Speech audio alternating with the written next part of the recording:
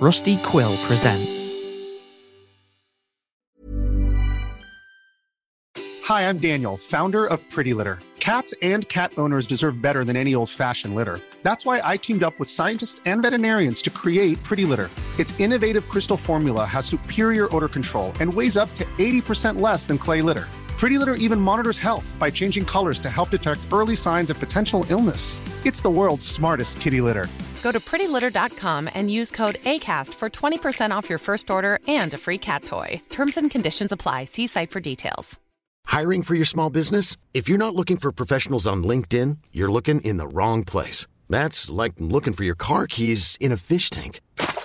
LinkedIn helps you hire professionals you can't find anywhere else, even those who aren't actively searching for a new job but might be open to the perfect role. In a given month, over 70% of LinkedIn users don't even visit other leading job sites. So start looking in the right place. With LinkedIn, you can hire professionals like a professional. Post your free job on linkedin.com/achieve today. Sin Carriers, a West Side fairy tale story, contains violent, graphic, and often unsettling content. Further, it takes place in a period of American history where certain now unacceptable outlooks were commonplace. In the spirit of pulling back the lid on the mythos of the American Wild West, many of these outlooks are espoused by various characters, whether outright or through their internal dialogue. These characters' thoughts and actions are their own, and not those of the author. Listener discretion is advised.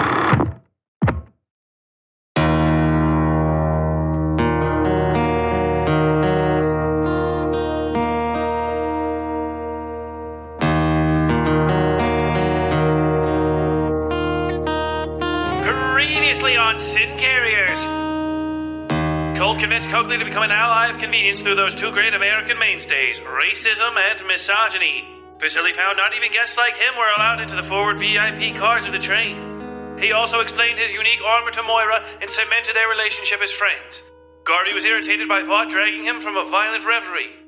Sue and Gatto shared a moment where it was clear the tall man knew more about Sue than she would have expected, including the odd cards she was given by the Doomsayer. Tolliver slept fitfully following the ambush, dreaming of the rough childhood treatment he received from his brother, Gulliver. Mr. Vaught informed Tolliver he was expected to dine with a Mr. Belial, who awaits them in the next town. Worried about Belial's intentions, Tolliver ordered Vaught to recruit the pretty, if violent, woman working on the security detail as Moira's undercover bodyguard. We were better introduced to Miskell, Coventry, and Dawn Bishop, who was rooting for Miskell to pull his own rotten tooth. They and the rest of the drivers soon witnessed Sue give the boot to a rude and deserving Colt Wickless. The fracas is interrupted by another driver, Greg Cutting, preventing any further violence, though it is clear Wickless's grudge has grown perilously deep. Mr. Vaught led Sue to the front of the train where she negotiated a fee for protecting Moira with Tolliver, much to the latter's chagrin. Sue accepts, and Moira is tasked with cleaning the woman and preparing fitting clothing for Belial's reception. Bereft of her clothing, the myriad scars on Sue's body are revealed, and, in turn, so is some of her past. On this episode of Sin Carriers, Elam comes across a curio that reminds him of his painful past. Sue finds herself more comfortable than expected in the clothes she's borrowed from Moira. Vasily takes what he believes is a great personal risk. Vicky tries to make a sale and receives an invitation from an extremely odd man. Gatto interrupts a meeting between Wickless and Coakley, and Garvey indulges. What new mysteries await in this odd town in the strange Lord Belial's mansion? Will our travelers be safe separated from each other, or will this distance be their undoing? With more of the wood unloaded, will its draw be lessened on those weak to its influence, or has the damage already been done? You may find the answers to these questions and more on this, the 8th episode of Sin Carriers Town.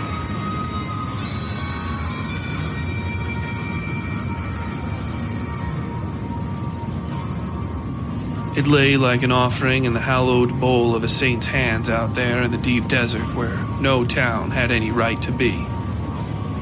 People eking out a living on coal, copper, and sheep's milk had built up a town of thousands. Businesses and then houses led in lines from the four-sparred station to a shadowed mansion, gardened with palms and windowed with colored glass that danced back the last lights of the setting sun. All was orange, and what was not orange was pale and dark and sooted to a frost by the roaring blast furnace set beside the tracks. "Steel Forge?" Coakley said, though nobody had asked. The remaining 6 able drivers stood paces apart along the railing outside the horse cart. Once they finished unloading, they had the night to themselves in town. A cheerier bunch might have spent these long moments staring each other into greater and greater depravities, but a stifling ugliness had fallen over each of them. "Any of yins ever been here before?" Coakley asked. His question hadn't broken the ice, or even cracked it. The others muttered and failed to answer. "I don't even know this rail line," Garvey finally said. He had dangled his leg over the bar in front of him in his curious way, tangling up his legs and resting inside his own skin like it was a chair. The shape of him caused Coakley's hip bones to itch. "Took a junction before that last town that I don't know. Usually this route goes farther south. Or you take the north lines up in the cattle country. We're about to run smack into those mountains after this, and there's only a few passes." "Which one we headed to?" Wickless asked. His face was red and scuffed from where the woman had beat on him. He flipped a fat little bullet over and over in his hands as he spoke. "No telling," Garvey said. "None of my concern anyhow. Nor yours." He untangled himself from the railing and shifted his hips to loosen them. "Trains go where they go." His departure came along with the docking whistle, and that settled the conversation.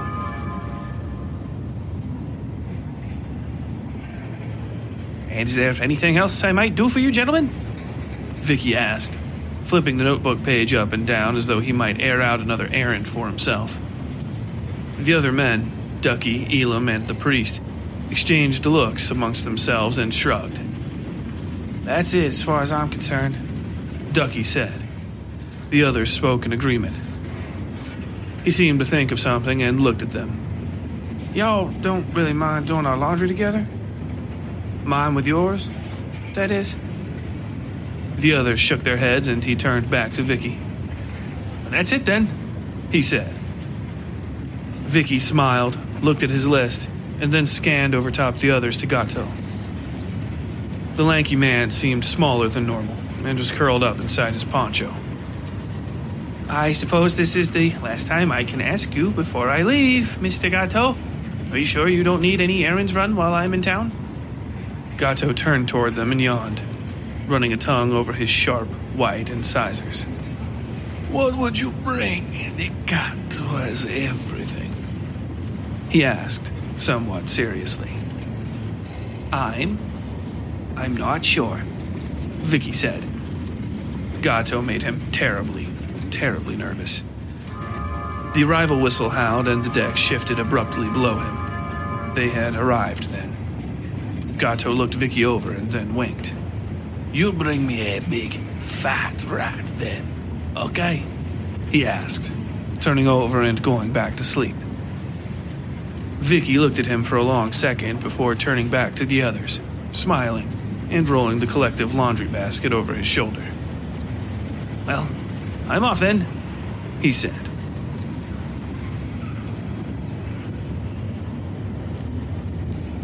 "Lord, I look like $3,000, Sue said, turning in front of the mirror and taking a long look at her own backside. "God damn, I hope they bury me in this dress." Moira sighed and bounced back and forth on her toes a few times. Sue had been admiring herself in the mirror for a good 5 minutes now, both with and without the hat Moira had loaned her. As she watched, Sue picked up her skirts and flipped her hat down in a low bow Moira thought would deposit the woman straight on her face. But her dip rolled into a curve and her posture opened like a flower. Her hat swung low to flutter beside her right calf. "Oh, you just call me Sue, sir," Sue said, affecting a posh southern accent. "You want to find out the rest, you need only stay interesting and available." Some of her normal posture returned and she squared the narrow red hat like a cattle rancher, lowering the front over her nose. Then she turned to Moira and the younger woman couldn't help but match her smile. "You really do look amazing," Moira said. It wasn't a lie in the least. In fact, she was almost jealous of how well Sue wore the borrowed and, until now unworn, dress. It was ostensibly a white dress, though done over with so much red affectation it seemed to grow scarlet.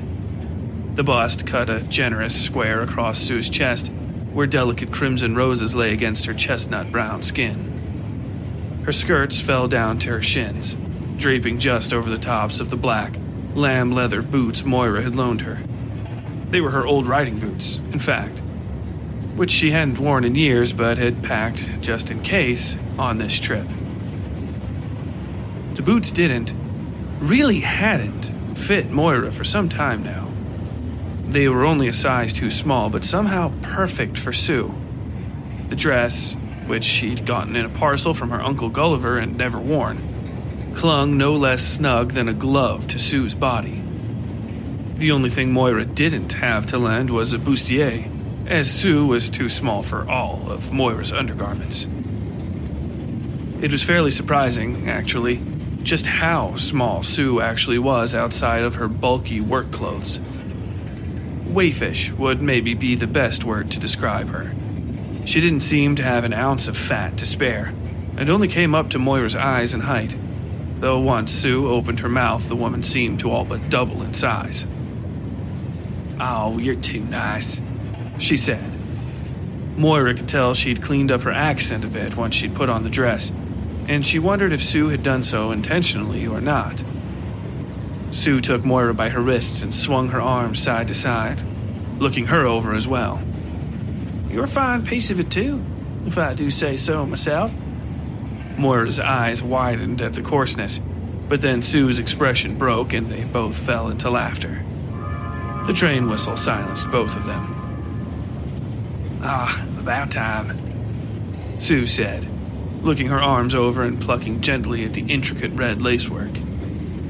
She'd been searching for places to hide knives on her the entire time they were dressing, which Moira had tried to forbid. Despite this, all the knives Sue had set out had vanished from the dressing table beside the mirror. Moira felt her head swimming again, not for the first time since she'd awoken in Mr. Tavarish's, Vasily's, care. It wasn't unlike standing up too fast after sitting for a long time, though nothing she could do might cause or prevent the occurrences. Or so it seemed.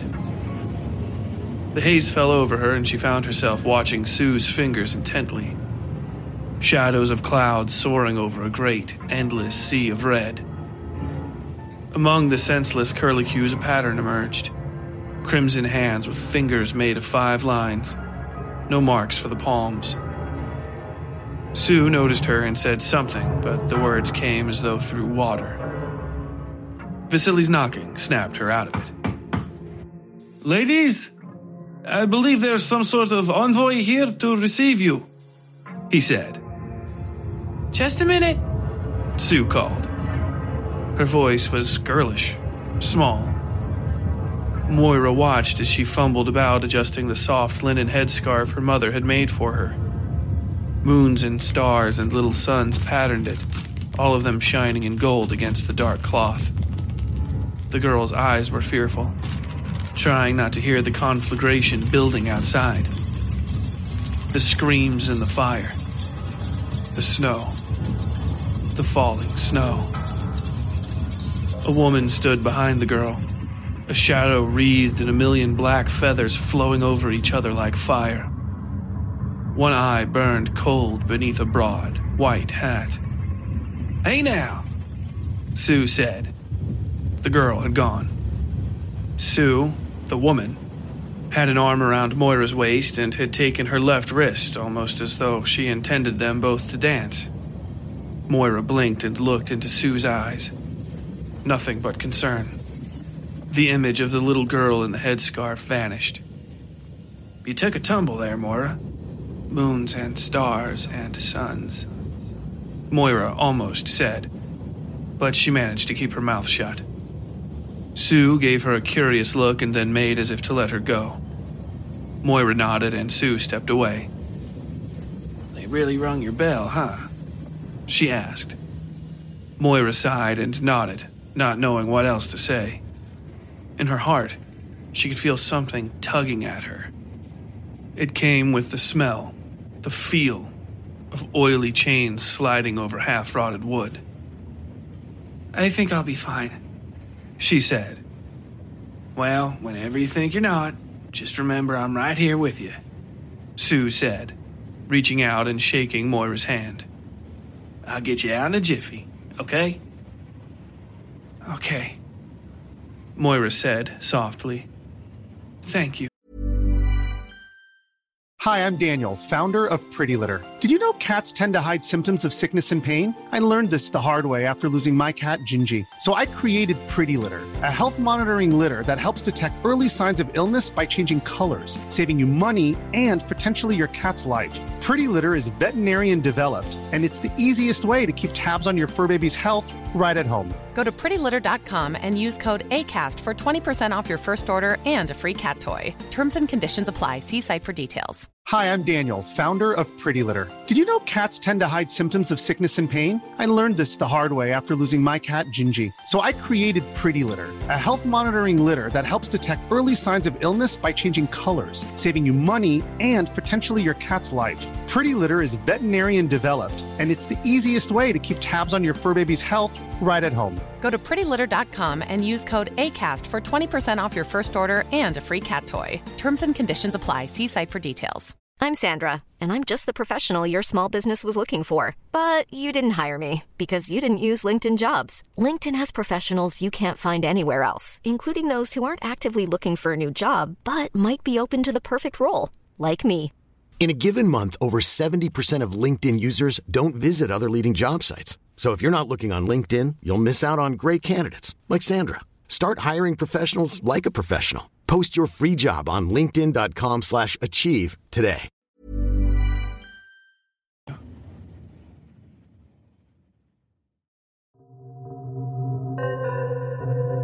Wow, what a great story. But I have no fucking idea what's going on in it, do you? Maybe it'd be a little easier to understand if I had access to a written version of the show to follow along with and read back through. Maybe even some, I don't know, behind the story information to clear up some of my fucking questions. Oh, wait, right there. Yes, it says right there. Join the Westside Fairy Tales Patreon today and get access to behind the story audio programs and fully laid out chapters of this story, Scars in Time, and most of the Westside Fairy Tales back catalog for just $5 measly a month. Wow, what a deal.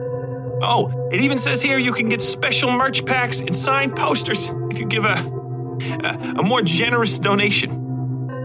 That means he needs your money, people. This isn't a fucking charity. Okay, go to patreon.com/Westside Fairy Tales today and subscribe for excellent behind-the-story content and more. That's patreon.com/Westside Fairy Tales. Link is in the description.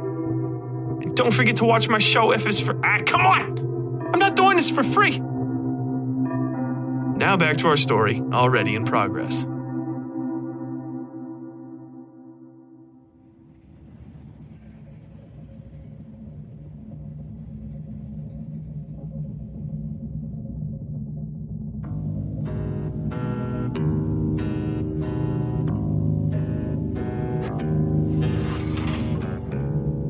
Vasily waited until the women were out in the hallway to try talking. The idea he'd at first thought of as selfless and kind now seemed overly impressive, almost romantic, which was not the impression he intended to make. Moira was, of course, far, far too young for him in the first place, and not his type to boot. She was, however, an extremely invigorating young woman and unreservedly kind. "She deserves nice things, old man," he whispered to himself in his head. Some other half-formed thought tried to join this first and failed.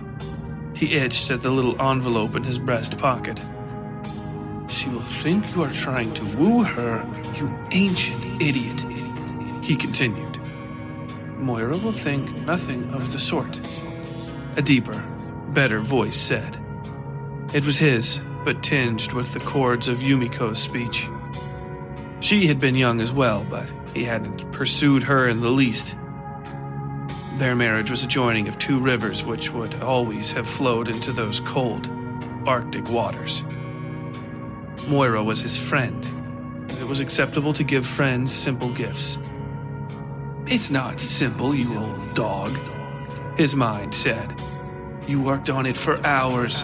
It's disgraceful how much attention you're pouring on this young woman. She could be your daughter. And so you should treat her as you would a daughter," his better voice said. He dabbed sweat off his face. He could feel his entire body shaking with the effort of merely standing there. Moira smiled at him and tapped his arm twice, taking a deep breath and adjusting her hair over the black sutures in her cheek. "What will you say? Huh, dog? Will you say she is beautiful and ask to tie it on her face? Will you smell her hair and let your thumb linger on her skin? You are despicable. You are a disgrace. They will all know how foolish and small and reaching you are when she rebuffs you. Vasily, now is the time," his better voice said. "Moira," he blurted. Both women jumped. "Fuck a duck, man," Sue said, looking around wide-eyed. She held her hand over her heart. Vasily opened his mouth and then turned and covered it, coughing. I am sorry," he muttered. "So very sorry. Please forgive me." Soft hands on his elbow calmed his heart. They pulled at him, and he breathed and looked at Moira's face. Her smile was soft and kind, a perfect counterpoint to the ugliness on her cheek. He swallowed and tried to catch his breath. She nodded, needing not say anything. "I made you a," Vasily said, trying to force himself not to stutter or stall. He pulled the trifle from his pocket and handed it to her. She gave the embroidered red spider and the limp white cloth a confused look.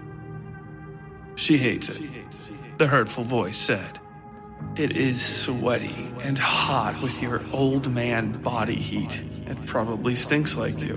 Stinks like coffee and decades of worthless thoughts. If your father was here, he'd step in to let everybody know how fucking stupid you are." "Explain yourself," his better voice said. "She'll understand." "It's for your face," Vasily said. His fingers shook when he reached for her. "Going to drag her into the grave, you corpse. Just breathe."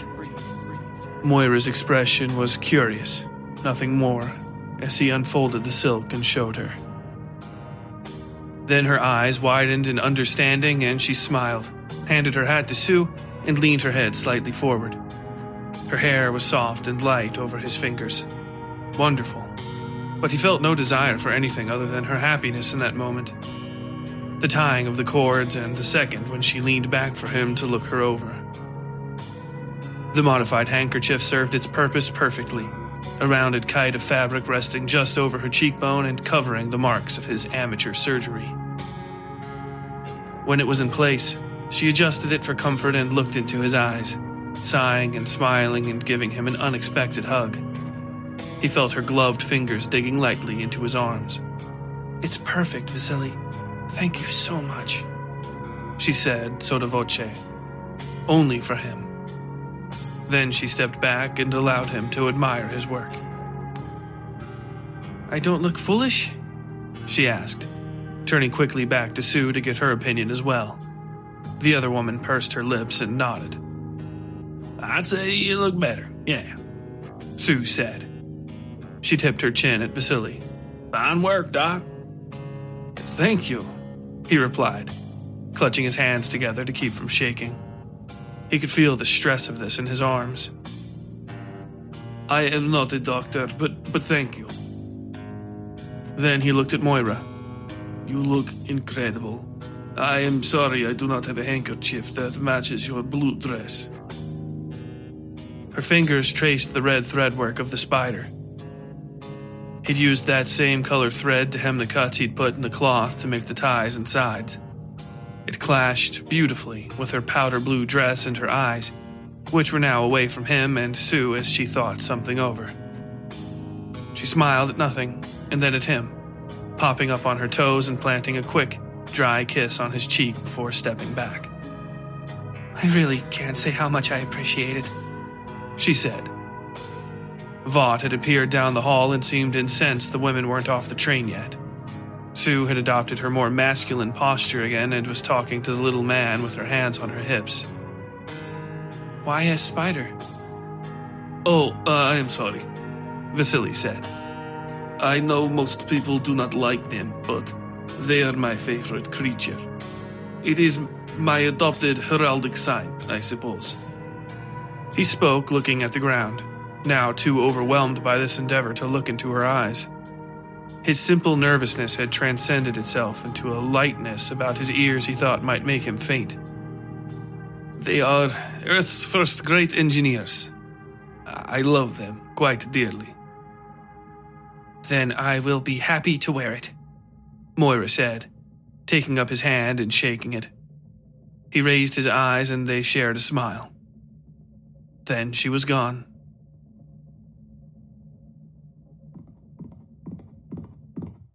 Elam's hands wanted for nothing but the horse.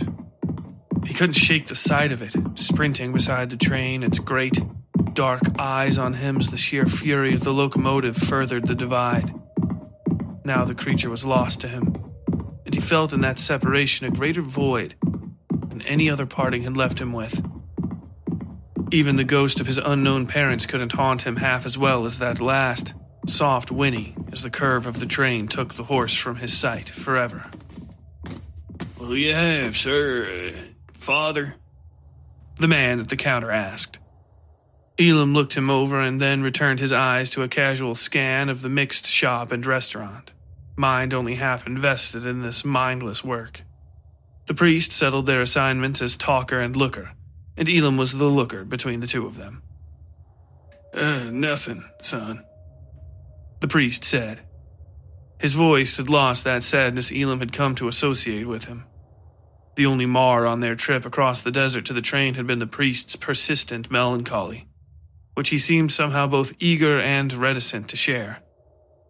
He'd been a maudlin presence amongst the wonder of the horse and the wind and the light sweetness of water scenting the Mojave air. "Though, actually, do you brew tea?" "We boil water," the man said, as though this service were a miracle of modern living. "Perhaps out here it is," Elam thought to himself. "If you got the tea, though, we'll lend you a cup for a penny." The man was, like the building around him, worn of color and thread. Things felt thin in this town, Elam had realized, for what little he'd seen of it. Boards seemed hollow, and not a single wall appeared to stop the noises on the other side of it. The shopkeeper even looked wan and lanky, a human scarecrow whipped up to mind the shop and ward off intruders. Elam fingered a line of dust off the shelf beside him, rolling it between his fingers and flicking what he'd made of it onto the ground. It disappeared into the thick, rounded gaps between the floorboards. He wondered at the depth of the space there and then sighed and moved around the shop more, taking care to move close to the windows and look after the train. The team of drivers were nothing more than shadows flitting about the flatbeds as they reconfigured the train for offloading. Ducky and that odd man, Gato, were the only security people left on board. Elam surprised himself wondering how they'd fare if the train came under attack. He hadn't expected to become so engrossed in this job, but just days after taking it, he now felt oddly at home in this lifestyle. "Elam, you want anything?" the priest asked. Elam looked at him and shook his head. The priest nodded and flipped the shopkeeper a penny. The light ringing seemed loud in this sad space. Elam rounded the last of the 4 rows of shelves and saw a display that stopped him in his tracks. Wooden planks secured to the wall held a box of dirty glass, behind which sat an assortment of heavy pistols with embossed tin grip plates. They were gaudy, carnival things with gilded and gold-stained barrels. Silverwork that made his skin crawl, depicting misshapen women and animals and the like. But the one in the center stood out from the others. Blue steel oil shine caught the light and it danced in front of Elam's eyes just as it had when that idiot had come home packing a gun, so staunchly similar to this one they looked like twins. "Oh, it's the same gun, engine boy," a voice said in his head. "No doubt." His eyes narrowed as he reached toward the glass and brushed away the dust. For a moment, this window and the eye of his mind merged, and Jackie was standing in front of him in their shared room, holding out the gun and dressed in his Sunday best. A noose for a necktie. Elam felt the cold steel beneath his fingers, and then the whip crack of a rope snapping taut. "Elam." Click. "Elam," the priest said, shaking the young man's shoulder. Elam blinked at the display case again and wiped his entire hand over it. The pistols were all the same ugly, carny bullshit. Tin-handled pop guns made from uneven steel and bad punch presses. The one closest showed a caricature of a native person's head, screaming and painted in white and black stripes. He straddled a hobby horse with a body a third the size of his head. A smudge of a man in silhouette dangled from a tree in the background. Click. "I'm fine," Elam said, pushing the priest's hand off his shoulder. The older man frowned. Late afternoon shadows sank in the scar on his cheek, filling the furrows with a bloody sort of ink. Elam turned away from him and looked out at the train station. "I didn't ask that," the priest said. He took a breath. "Good to see you are, though." He kept his tone lower than the shopkeeper might hear. "You need to step outside?" Elam knew something in his expression likely merited that offer, though the priest made no reference as to what. "I'm fine," Elam repeated. What did he say? He tilted his head toward the shopkeeper. The priest looked over at the man, raised his hand, and ignored Elam's question. "How's that water coming?"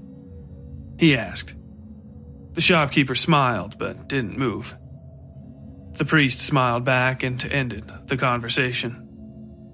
Voice low, he turned back to Elam, pretending as though he was also interested in the racist pistols. Elam had noticed the others featured black Union soldiers carrying squalling, bare-breasted white women away and other ignoble reinterpretations of battles from the Southern Rebellion. "Nothing untoward," the priest said. "Man says there ain't any new people in town save us and little news of any goings-on, except local matters." "Like?" Elam asked. There was no fifth pistol in the case in front of him, just a set of empty, wooden display hooks and a little spot of clean where something might have been catching dust. He took a breath and adjusted his clothing, worrying at the empty spot on his own hip. "He was cagey on that front," the priest said. "Apparently they don't get much in the way of visitors, and he doesn't like to gossip." Elam pointed to the empty shelves. "I don't know what they'd be visiting for," he muttered. "Post Exchange was like this too." That had been their first stop, the PX beside the rear train car. Ostensibly, they were running errands, but the priest's real intention was to find good ambush spots ahead of anybody else who might use them. They'd expected to have to blend in or come up with a good excuse to poke around, but the post exchange had been all but abandoned save for a withered postboy who dragged out a mule on the off chance they'd brought mail. The man had given the priest a look no less withering when he'd asked if the town had anything outgoing to collect. "Course not," he'd said, creaking back around to the stables, mule in tow. "Fine selection there," the shopkeeper said. He dragged his foot as he approached, seemingly unable to get his knee to cooperate.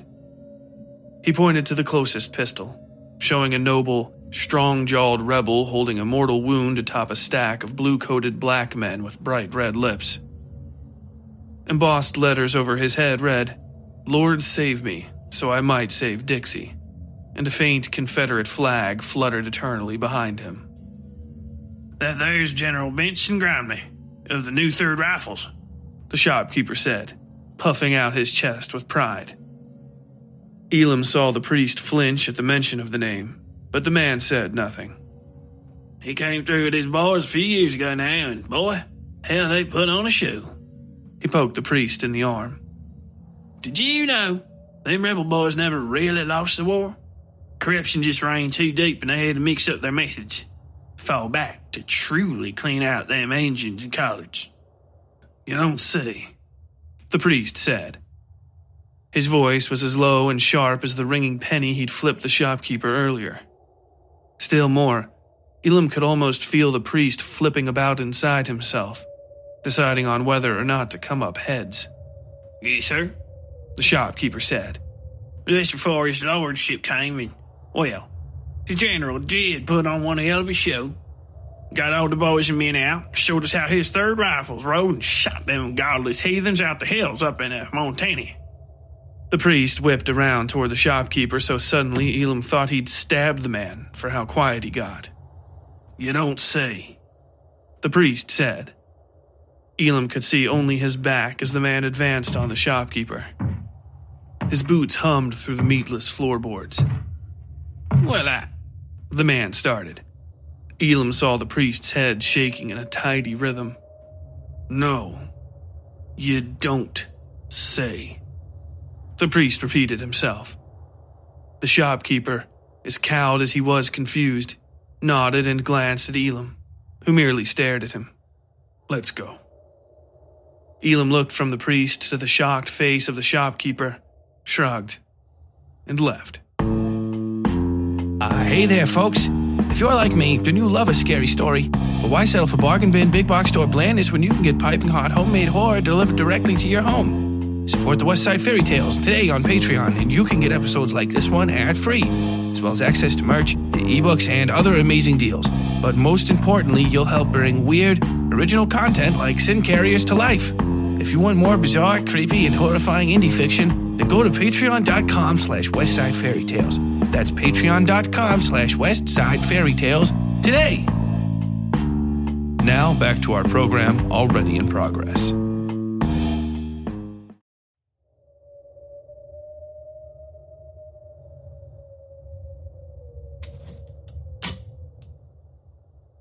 Well, if you're writing out all those receipts by hand, ma'am, then those busy fingers aren't at work making money for you," Vicky said, smiling and helping himself to another of the woman's apples.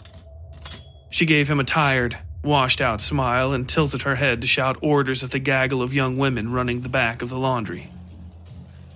Any other time, Vicky would demur and let her out of this uncomfortable situation.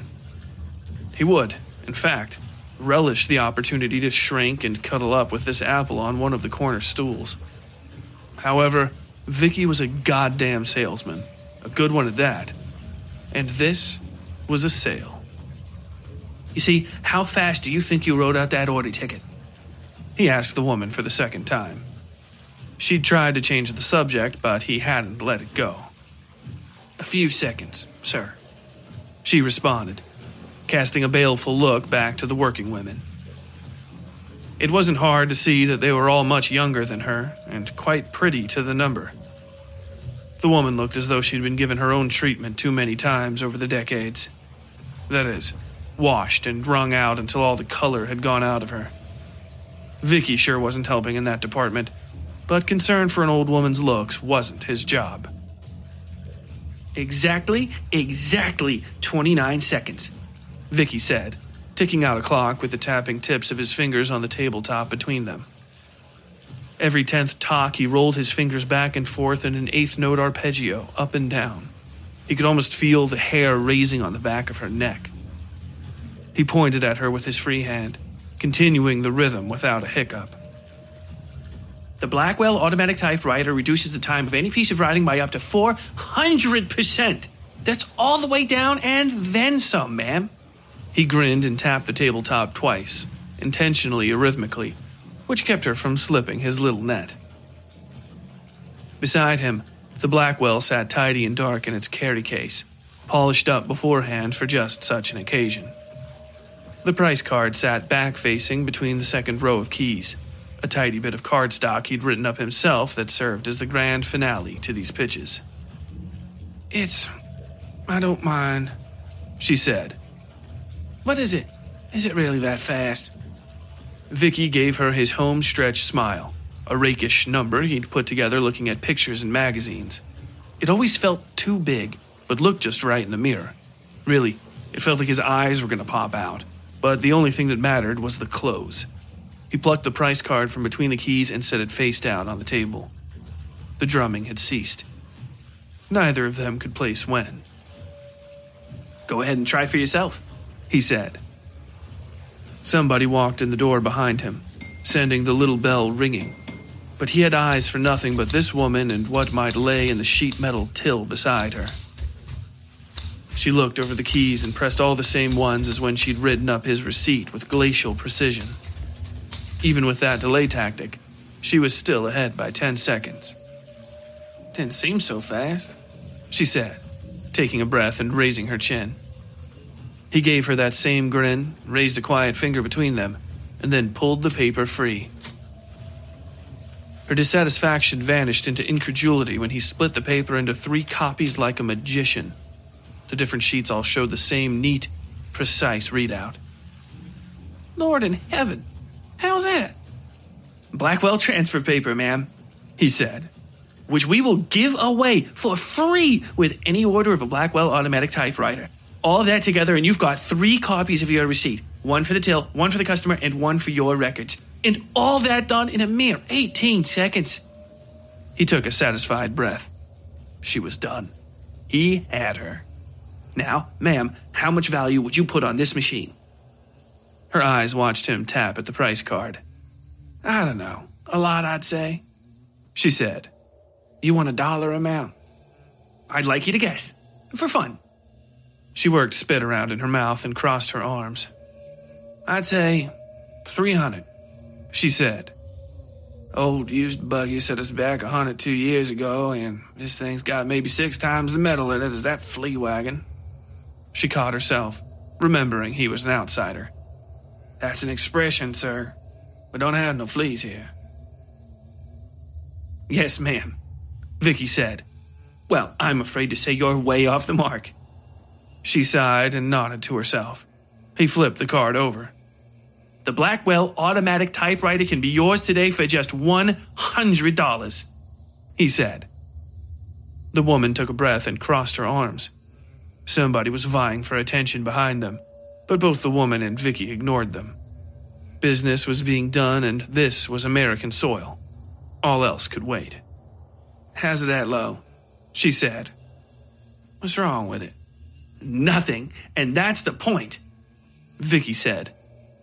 Because of our expert machining processes, we see less waste and less overrun at Blackwell facilities, and we pass those savings on to you. Our competitors build their devices in bathtubs, ma'am, but we use state-of-the-art industrial machinery to put the technology of tomorrow in the hands of working-class people today, and that means hard-working Americans like yourself, ma'am. Americans, the woman muttered. She gave Vicky a look. I look American to you? You look like a woman with an eye for a dollar and a passion for not wasting time, Vicky said without missing a beat. Well, we ain't got that much on hand, she said, sighing. But if you got until Monday, we'll get into the bank and maybe figure it out. I can do you one better, Vicky said, slipping a stack of forms out from behind the typewriter. In fact, if you put just down $50 today, we've got a fair and equitable payment plan that'll let you own this machine like you've been saving up for it for decades. Payment plan? The woman asked, giving him a look. You talking usury? No, he replied, waving his hands. It's all above board. As a representative of Blackwell Technologies, I'm also a licensed broker of certain lines of credit. You have a thriving business, as I can see. They both looked around at that, and though neither seemed to quite believe it, he continued. You merely telegram your monthly payments to your local post office, and, in the unfortunate incident where you can't pay, a Blackwell collection agent will pop out here to check on you and see how we can help you make good. was all the woman said for a long while. But 3 more minutes and he had her signature at the bottom of the stack and $50 in his pocket. He counted each greenback in a flash and vanished them as cleanly as he'd taken them. "So," she said, "when's this order going through? Are you going to run out to your train and bring one back? Because that's a lot of money, and I'd be more comfortable sending one of my boys with you to, well, help you carry it is a nice way of putting it." "No, ma'am," Vicky said with a smile, shifting the typewriter in front of her.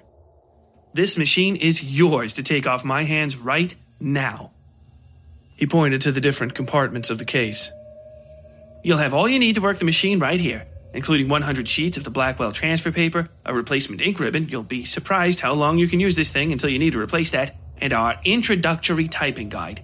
I suggest you put one of your kids or other workers to learning to type as well. If you don't mind that intrusion, it can be very convenient to have them use the typewriter for you." He chuckled and winked. "Taking dictation from my boss is how I learned to type so good." "Say again?" she asked, and he cleared his throat.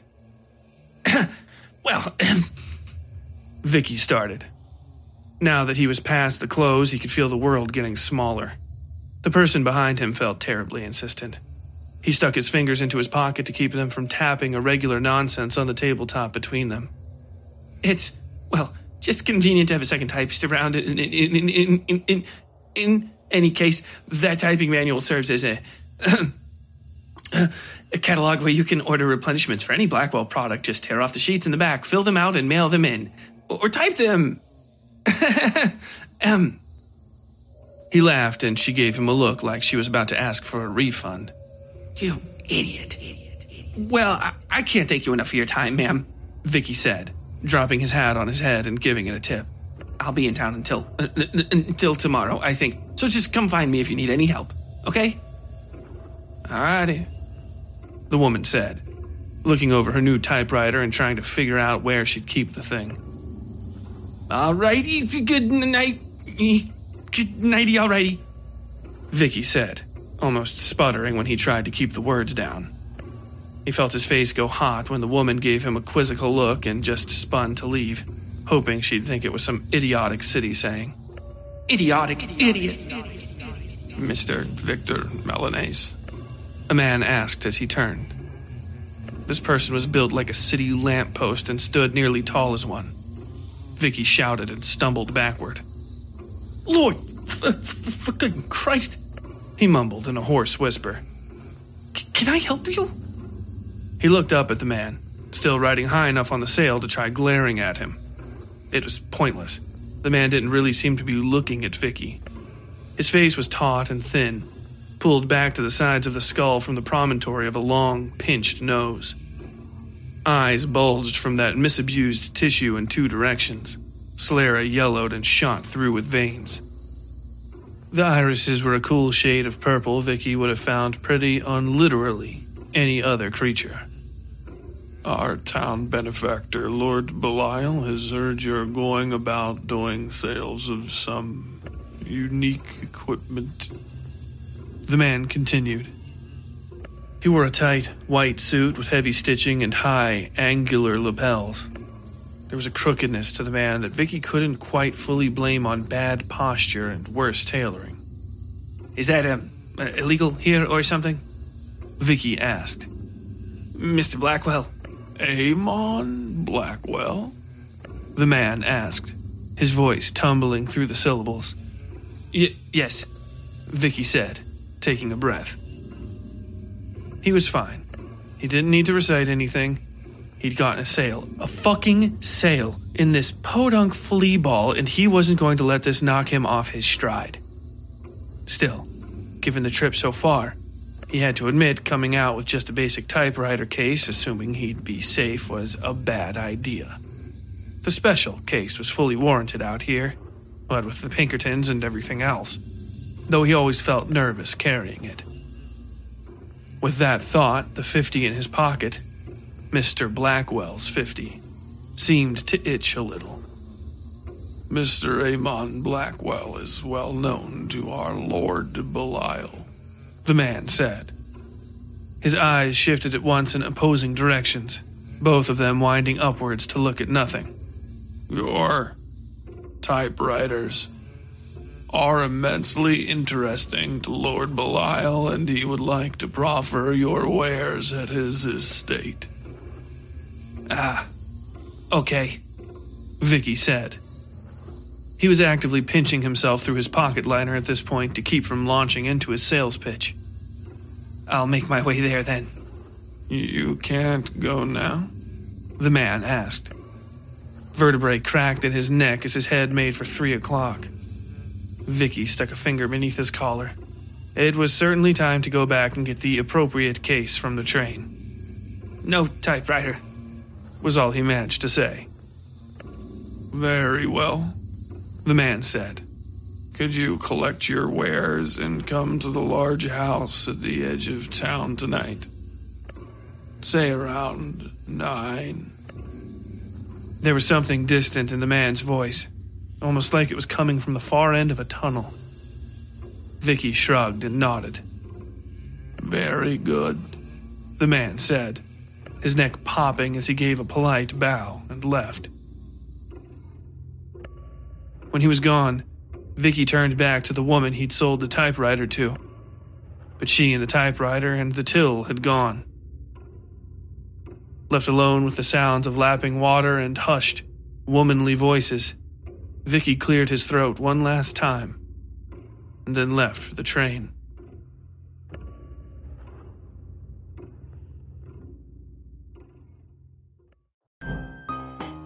All right, I'll read it, goddammit.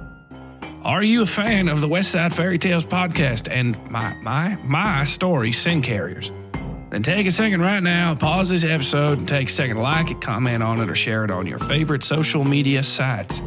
This year, we're trying to grow the West Side Fairy Tales like never before, and we need your help to do it. So if you have just a second, use Reddit, Facebook, Twitter, whatever the hell, and share the West Side Fairy Tales with the world. And if you want, follow us on Twitter, Facebook, and what have you. Just search West Side Fairy Tales or use the link in the episode show notes. All right, that's it. Now get you. Now back to our program already in progress. Wickless smeared dirt across his face and damn near screamed when he felt the sweet, sour grit of oil and castor grease cross his lips. He spat and dug out a clean bit of shirt, watching the hoity-toity parade of dresses and suits leaving the front parts of the train. He almost didn't recognize the little she-bitch amongst their number. Gussied up as she was, any unsuspecting man might be deceived into thinking she was the harmless, decent sort women ought to be. We should sneak up front while those ones are gone, he said in a low voice, tilting his head toward Coakley for the man's benefit. The couplings between the cars squalled and clapped as Coakley finished tightening the rejoiner. He fitted the 2 thick lines of chain in place and shook his head, sweating worse even than Wickless and looking up the line at nothing in particular. How old's this fucking hoss anyhow? He mumbled. Fucking turnbuckle piece of shit. He tossed the bar he'd used to tighten the coupling, and Wickless watched it bounce around the ground. A fine thought crossed his mind, heating up that bit of steel and burning the cross-dressing cunt between her legs. He smiled to himself and picked it up, reared back, and smacked a small stone out into the desert with it. You hear me? What I said? He asked, looking back at Coakley. The man had slumped against one of the wheels and was dabbing at his face with the filthy hem of his shirt. Behind him, on the next spar, a team of their horses dragged the wagons they'd offloaded toward a warehouse. Wickless smacked another stone, and Coakley flinched and looked at him. Yeah, I heard. Stop that. It's fucking ear-splitting, he said, jamming a grease-blackened finger in his ear. Wickless smiled at him and hit another one, causing the man to flinch. Fine, yeah, no, I ain't doing that. We ought not go up there and poke around. Why not? Ain't like we'll steal nothing. Just look around some. Yeah, okay, Coakley said. Wickless smacked another rock and the man stood, rolling his shoulders and holding out his hand. Give me that, or I'm leaving you to do the last coupling on your own. Wickless set the bar against his hip and chuckled. reaching into his jacket for a smoke. He lit one and handed the pack to Coakley, who thought about it and then waved them away. Wycliffe shrugged and picked up the bar. "What are you worried about?" he asked, looking over the length of metal. He liked the thought of that bitch crying on the ground underneath him. Squished like the bug she was, maybe she'd learned some goddamn respect. If she'd been any sort of specimen, those sorry-ass kicks she'd given him might have left more than a few nasty red marks. Still, the injury was all he could think about. "You gonna get smacked around by them back-enders?" Coakley sniffed and looked away. "You're always on that shit," he said. "Trying to get me worked up over nothing." "Nothing?" Wycliffe spat, turning and pointing his cigarette at Coakley. "That woman kicked me like a dog over nothing." He moved the cherry to his cheek. "Look at this." "You were talking shit to her?" Coakley almost shouted back. The work had exhausted them both and still wasn't done. Their lot would all be tired and grumpy until they got into town, got to drinking and tasting some local flesh. Wycliffe knew that, knew he wouldn't make headway with Coakley. But if the man stayed angry, he might forget about what, and then he'd be more amenable come time Wycliffe needed him. "So she puts a boot to me," he said, shaking his head. "I tell you, it's going to be you next time, whipped and then put to by that little shit Vought." Coakley sniffed and looked at the ground. "I can see him try," he mumbled. Wycliffe grinned. "So let's go up there and check what they got going on," Wycliffe said. "Worst we'll do is snag a bottle from that kitchen they got up there. Cooking wine. Rich fucks always got cooking wine somewhere." "My mama used cooking wine," Coakley said, giving Wycliffe an imperceptible look. He broke into a smile. "I wouldn't mind having some cooking wine." Wycliffe mirrored Coakley's expression and started to speak, but felt a shiver run up his spine. "You are talking about crimes, yes?" Gatto said. Wycliffe nearly jumped out of his skin when he saw the shadow of the Castellano separate from the back of the horse carriage. A fat knife rolled over his fingers and popped up into the air when he flicked his wrist. "I like crimes. Please, tell me about yours." Coakley had scrambled to his feet and crossed the yard to join Wycliffe. He grabbed the bar from the smaller man and held it at his side. "Mind your own fucking business, Mexican," he said. Gatto gave them a hurt expression. "I keep telling you people no soy mexicano," Gatto replied. "But you are all hard of hearing. That's common amongst common people. You can't hear well." He tapped his ear with the knife. He wasn't wearing the broad straw hat Wycliffe was used to seeing him in. Without it, the man struck a truly imposing figure. His hair was long and straight and cut black lines down his face and throat. His eyes were no less dark, but seemed to catch the last red lights of the setting sun. He cocked his head, frowned, and dropped down onto the dirt in front of them. "You can't hear my question?" he asked. Light danced on the edge of his blade. Wycliffe felt Coakley's tension beside him. "I know you are talking about crimes, and I want you to talk about them more, in front of me. You start." He pointed to Coakley.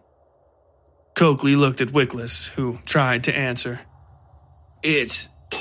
Dust rose from the dirt beside his right foot, and he knew it was the knife before he even registered Gatto had thrown it.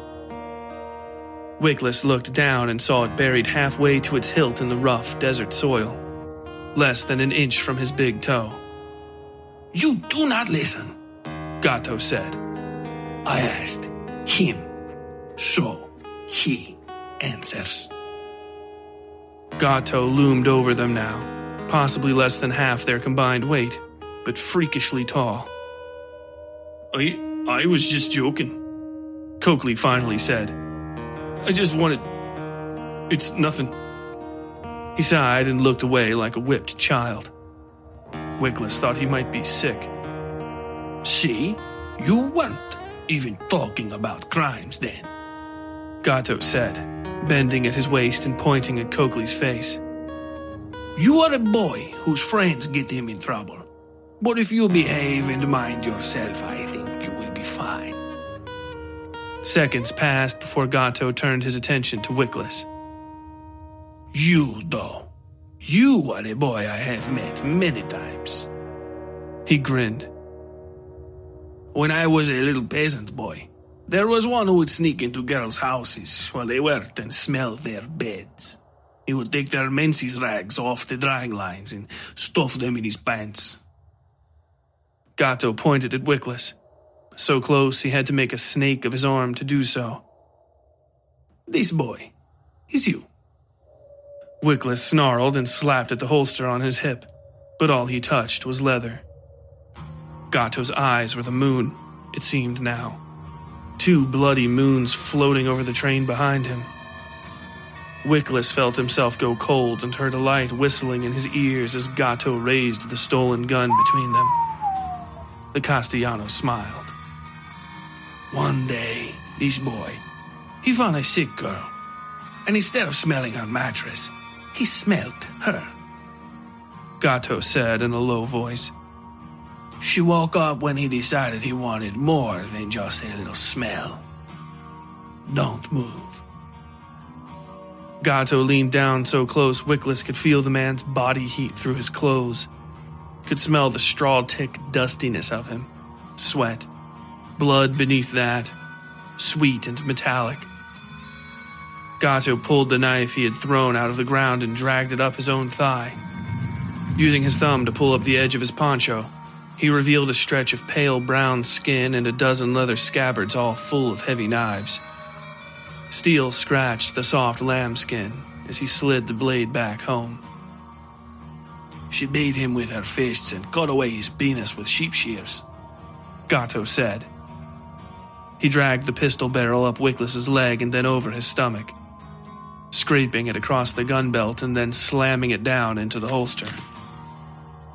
Wickless gasped, gritted his teeth. "You try not to lose your little pistol again, okay? And don't talk about crimes. I am bored right now." He pointed to the moon, which hung low and fat over the distant hills. "You should go into town and drink to the moon," he said. "She is beautiful tonight, and I do not think many of us will ever see her again in such glory." With that, he gave a slight tilt of his head to the men and returned to the shadows thickening about the train cars.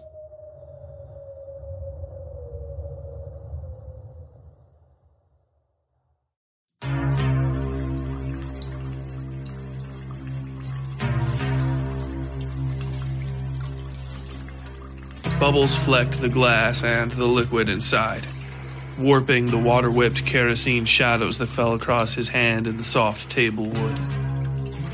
At the root of that arm, beneath the water, the man, Garvey, had curled his body snake-like to gather all his flesh beneath the scrim of bathing waste. It eddied about his face, just below the eyes and around his arm. He felt the rough echoes of the dragging glass as he slid it off the table. His tongue slid out and guided the rim to his lips. Garvey needed, wanted, only the muted rumble of water in his ears here in this bath. Iceless whiskey burned his throat and he let the emptied glass sink into the water with him, up to his eyes, further. His irises were black dots lost amongst the scrim of filth and oily gray suds. The meridian between this world and his airless paradise. The washerwoman opened the door, which he felt in the base of the tub, and he rose from the water. Only the steady dripping from his body let her know he was there. She screamed when she saw him and tripped into the door. He smiled. "Lord," she said. "I knocked, sir, and then I didn't see you." The woman looked him over and blushed, averting her eyes. Garvey took the last pitcher from beside the basin and poured it over himself. Heat drew away the scrim of grease and made him feel truly naked. "I'll excuse myself." The woman tried to dart out the door. "Hey now," Garvey said, voice loud enough to make the woman jump. "Bring me that towel there first." He pointed to what he wanted even though she wouldn't look at him. It took repeating himself in a gruffer voice to get her to hop to the task. She brought it over, pinched between two fingers, eyes still looking away from him. "Wrap it around me." "Sir," she pleaded. Wait, I'm not that sort of woman." Her arm shook. "I could send up one of the other girls if that's what you want." "Just do it how I said," Garvey said, not even looking at her. A few seconds later, he could feel errant strands of her hair brushing his flank as she obeyed. "That's well done." "Excuse me, sir," she said, rushing toward the door. "Where do you think you're going?"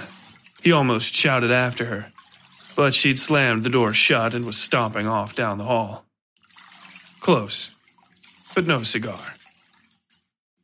Warm dampness lingered in the fresh clothes she'd brought him.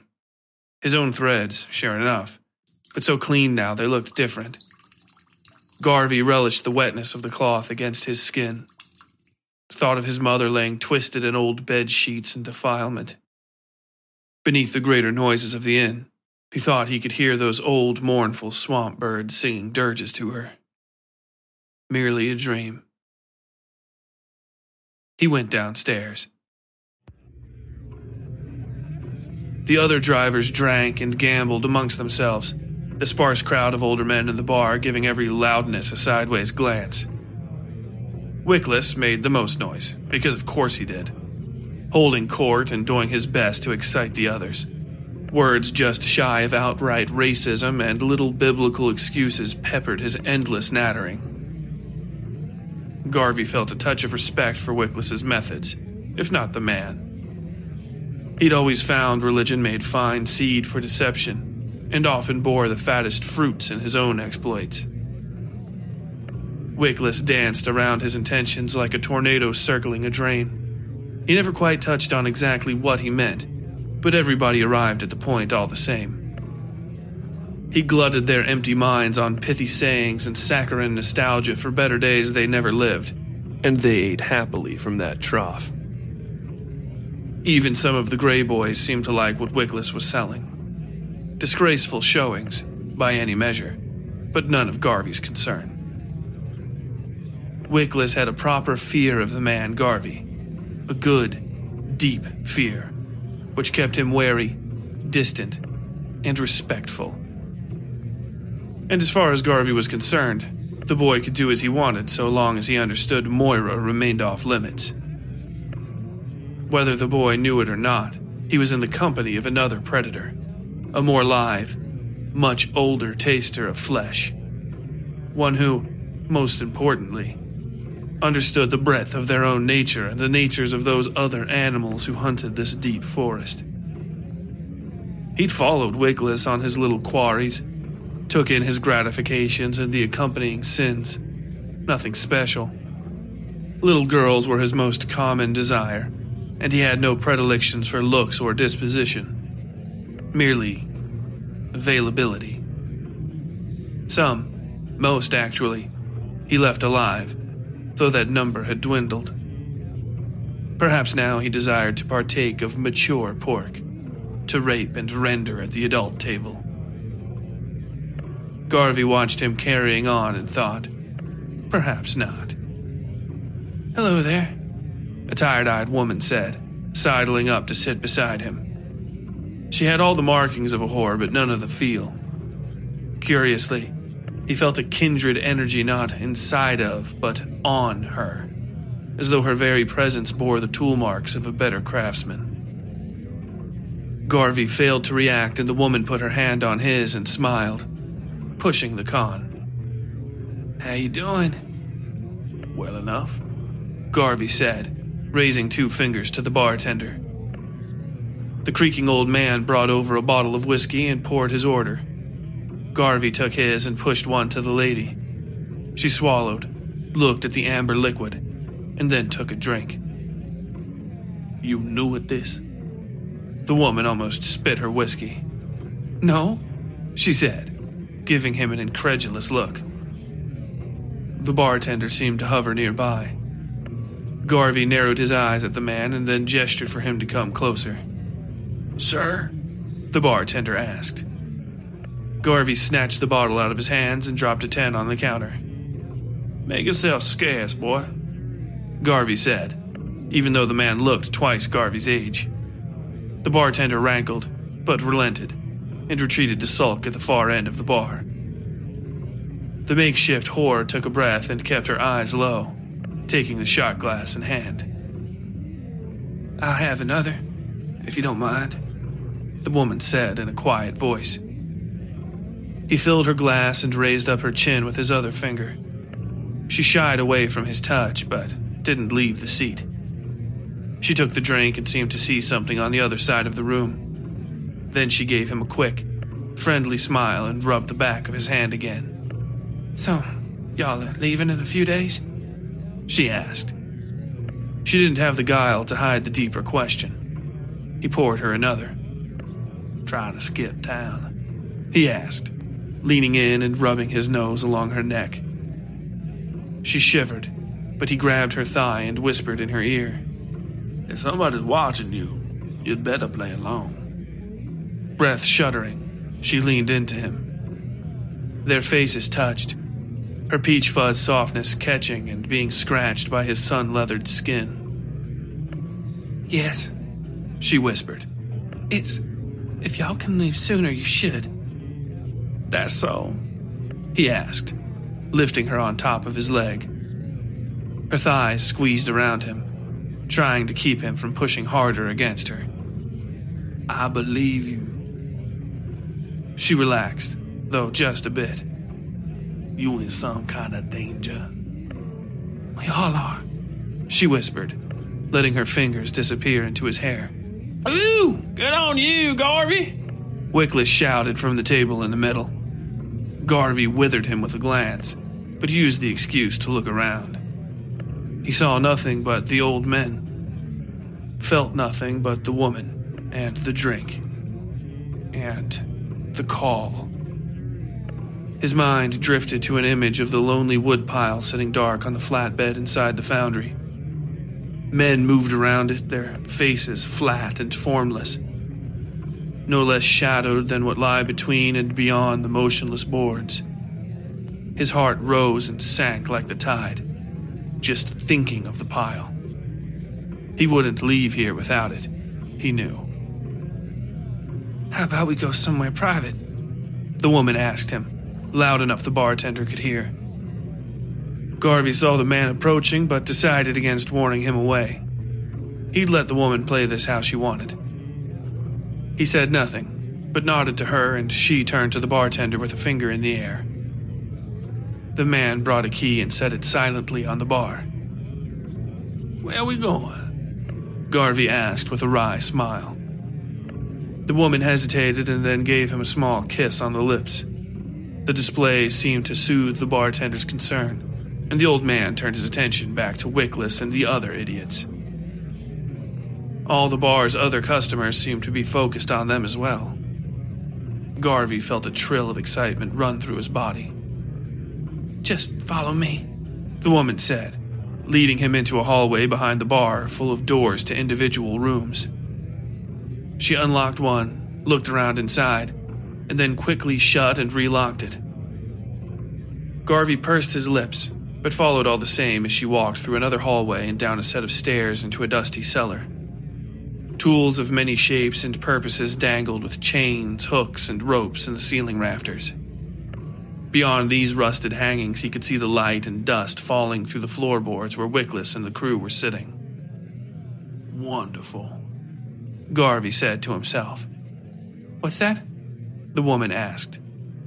When she turned around, Garvey was folding his shirt over the back of a crudely made rocking chair. She swallowed and smoothed her skirts, looking around the basement.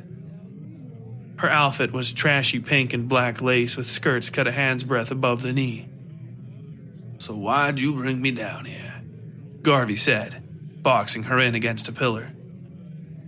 She took a breath and gave him a direct look. To talk, she said. Regret and desperation jockeyed against each other in her expression. To negotiate, Garvey said. Resignation won out and she pinched at her clothes. You went out on a train with me, right? Yes, she said. Yes, sir, he replied, taking her chin in hand. Don't fight me now.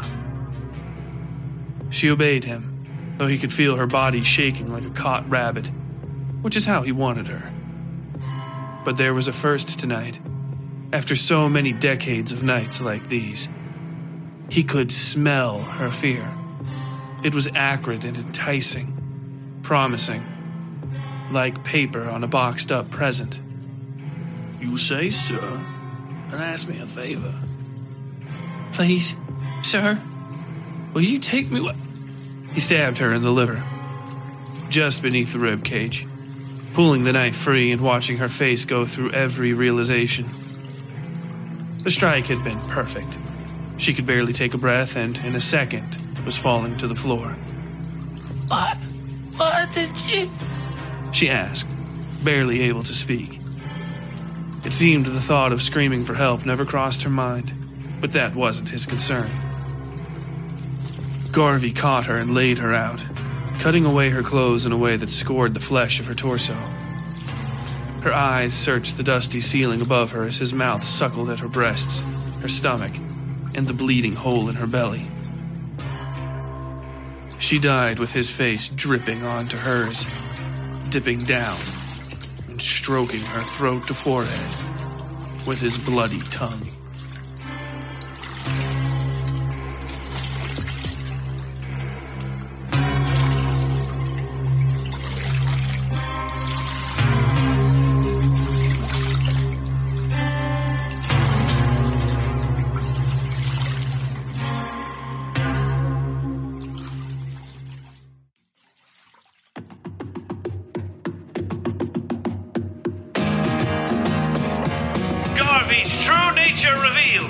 As our travelers delve deeper into this town, they'll find they can no longer ignore what motivated them to flee the West in the first place. Like a rainstorm in the desert, sudden and unexpected, they may be washed away by their own pasts. Next time on Sin Carriers, Tulliver dreams darkly of his hidden desires and ends up embarrassing himself in the process. The enigmatic Lord Belial makes his appearance at his introductions, leading Sue, Vasily, Tulliver, and Moira into his bizarre mansion. Back on the train, Ducky speaks with Gatto about a cat he once knew. Their conversation is brought to a close by the appearance of strange clouds and stranger creatures on the horizon. In Belial's home, Vasily soon finds himself lost in both the queerness of the structure and the memories of his past. In town, 4 members of the driving crew find the locals much less welcoming as the night goes on. And, in the desert, a rider approaches. What are Lord Belial's plans for our travelers, and what greater dangers might his town hold? Are they worse than what's steadily approaching from the desert, or is the most deadly thing stewing in a mess of its own making in a dark and lonely basement? You may find the answers to these questions and more in episode 9 of Sin Carriers Party. And until next time, as always, stay safe out there. The West Side Fairy Tales is written, scored, and produced by Tyler Bell in Louisville, Kentucky. Audio processing, mastering, and original Foley provided by WSF Productions, LLC. Episode art by Yui Breedlove. All content herein copyright 2022, WSF Productions, LLC.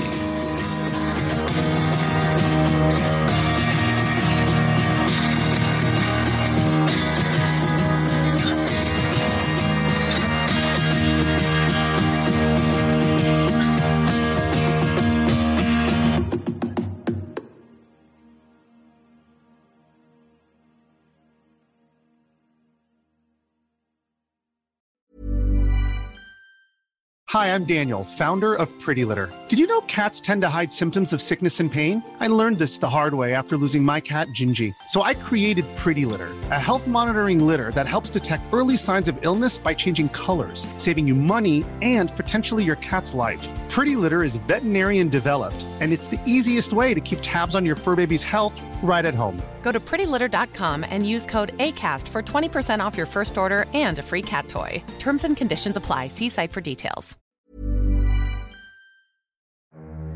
Something's not quite right in the quiet mountain town of Targrady, West Virginia. Months after a local teen was lynched in the dead of a hot summer night, two men stand charged with murder in what the majority opinion considers to be an open and shut case. But Adelaide Stevenson, a young crime reporter from Charleston, is finding out the smallest cracks in the official narrative run far, far deeper than she could have ever expected. Join Adelaide in West by God as she navigates small-town secrets, the dubious ethics of her own profession, and the dark whispers of an ancient creature, known to some as the Witchem Woman, who prowls the shadowed hollers that lie between night and nightmare. Sent on overnight assignment to cover the start of the trial, Adelaide quickly realizes the story she's been told, and been telling, doesn't make sense. Cryptic assertions of a concrete alibi are emailed to her by the family of the accused. Nobody in town seems comfortable discussing the basic facts of the case, and the murder she's been writing about wasn't the only tragic death this summer. Adelaide extends her stay against the wishes of her editor, and her investigations take a complicated and dangerous turn as she discovers the true depths of the mysteries surrounding Targrady. The only real evidence from the night of the murder may lie in the hands of a notorious local crime family led by an enigmatic woman known as the Fetid Queen. Local authorities seem to grow more hostile by the hour, and even Adelaide's own career might not survive this assignment. Featuring an eclectic cast of characters ranging from violent and horrifying to outlandish and fabulous, West by God is a must-read novel for anybody who enjoys Twin Peaks, Stephen King, and all the creepy places you find just off the path in the woods. It is the debut novel of Tyler Bell, a USMC infantry combat veteran, former crime and courts reporter for the Charleston Daily Mail, and creator of the award-winning West Side Fairy Tales horror and dark fiction podcast. Due for release by Henlow Press in October of 2023. Learn more at westsidefairytales.com/westbygod.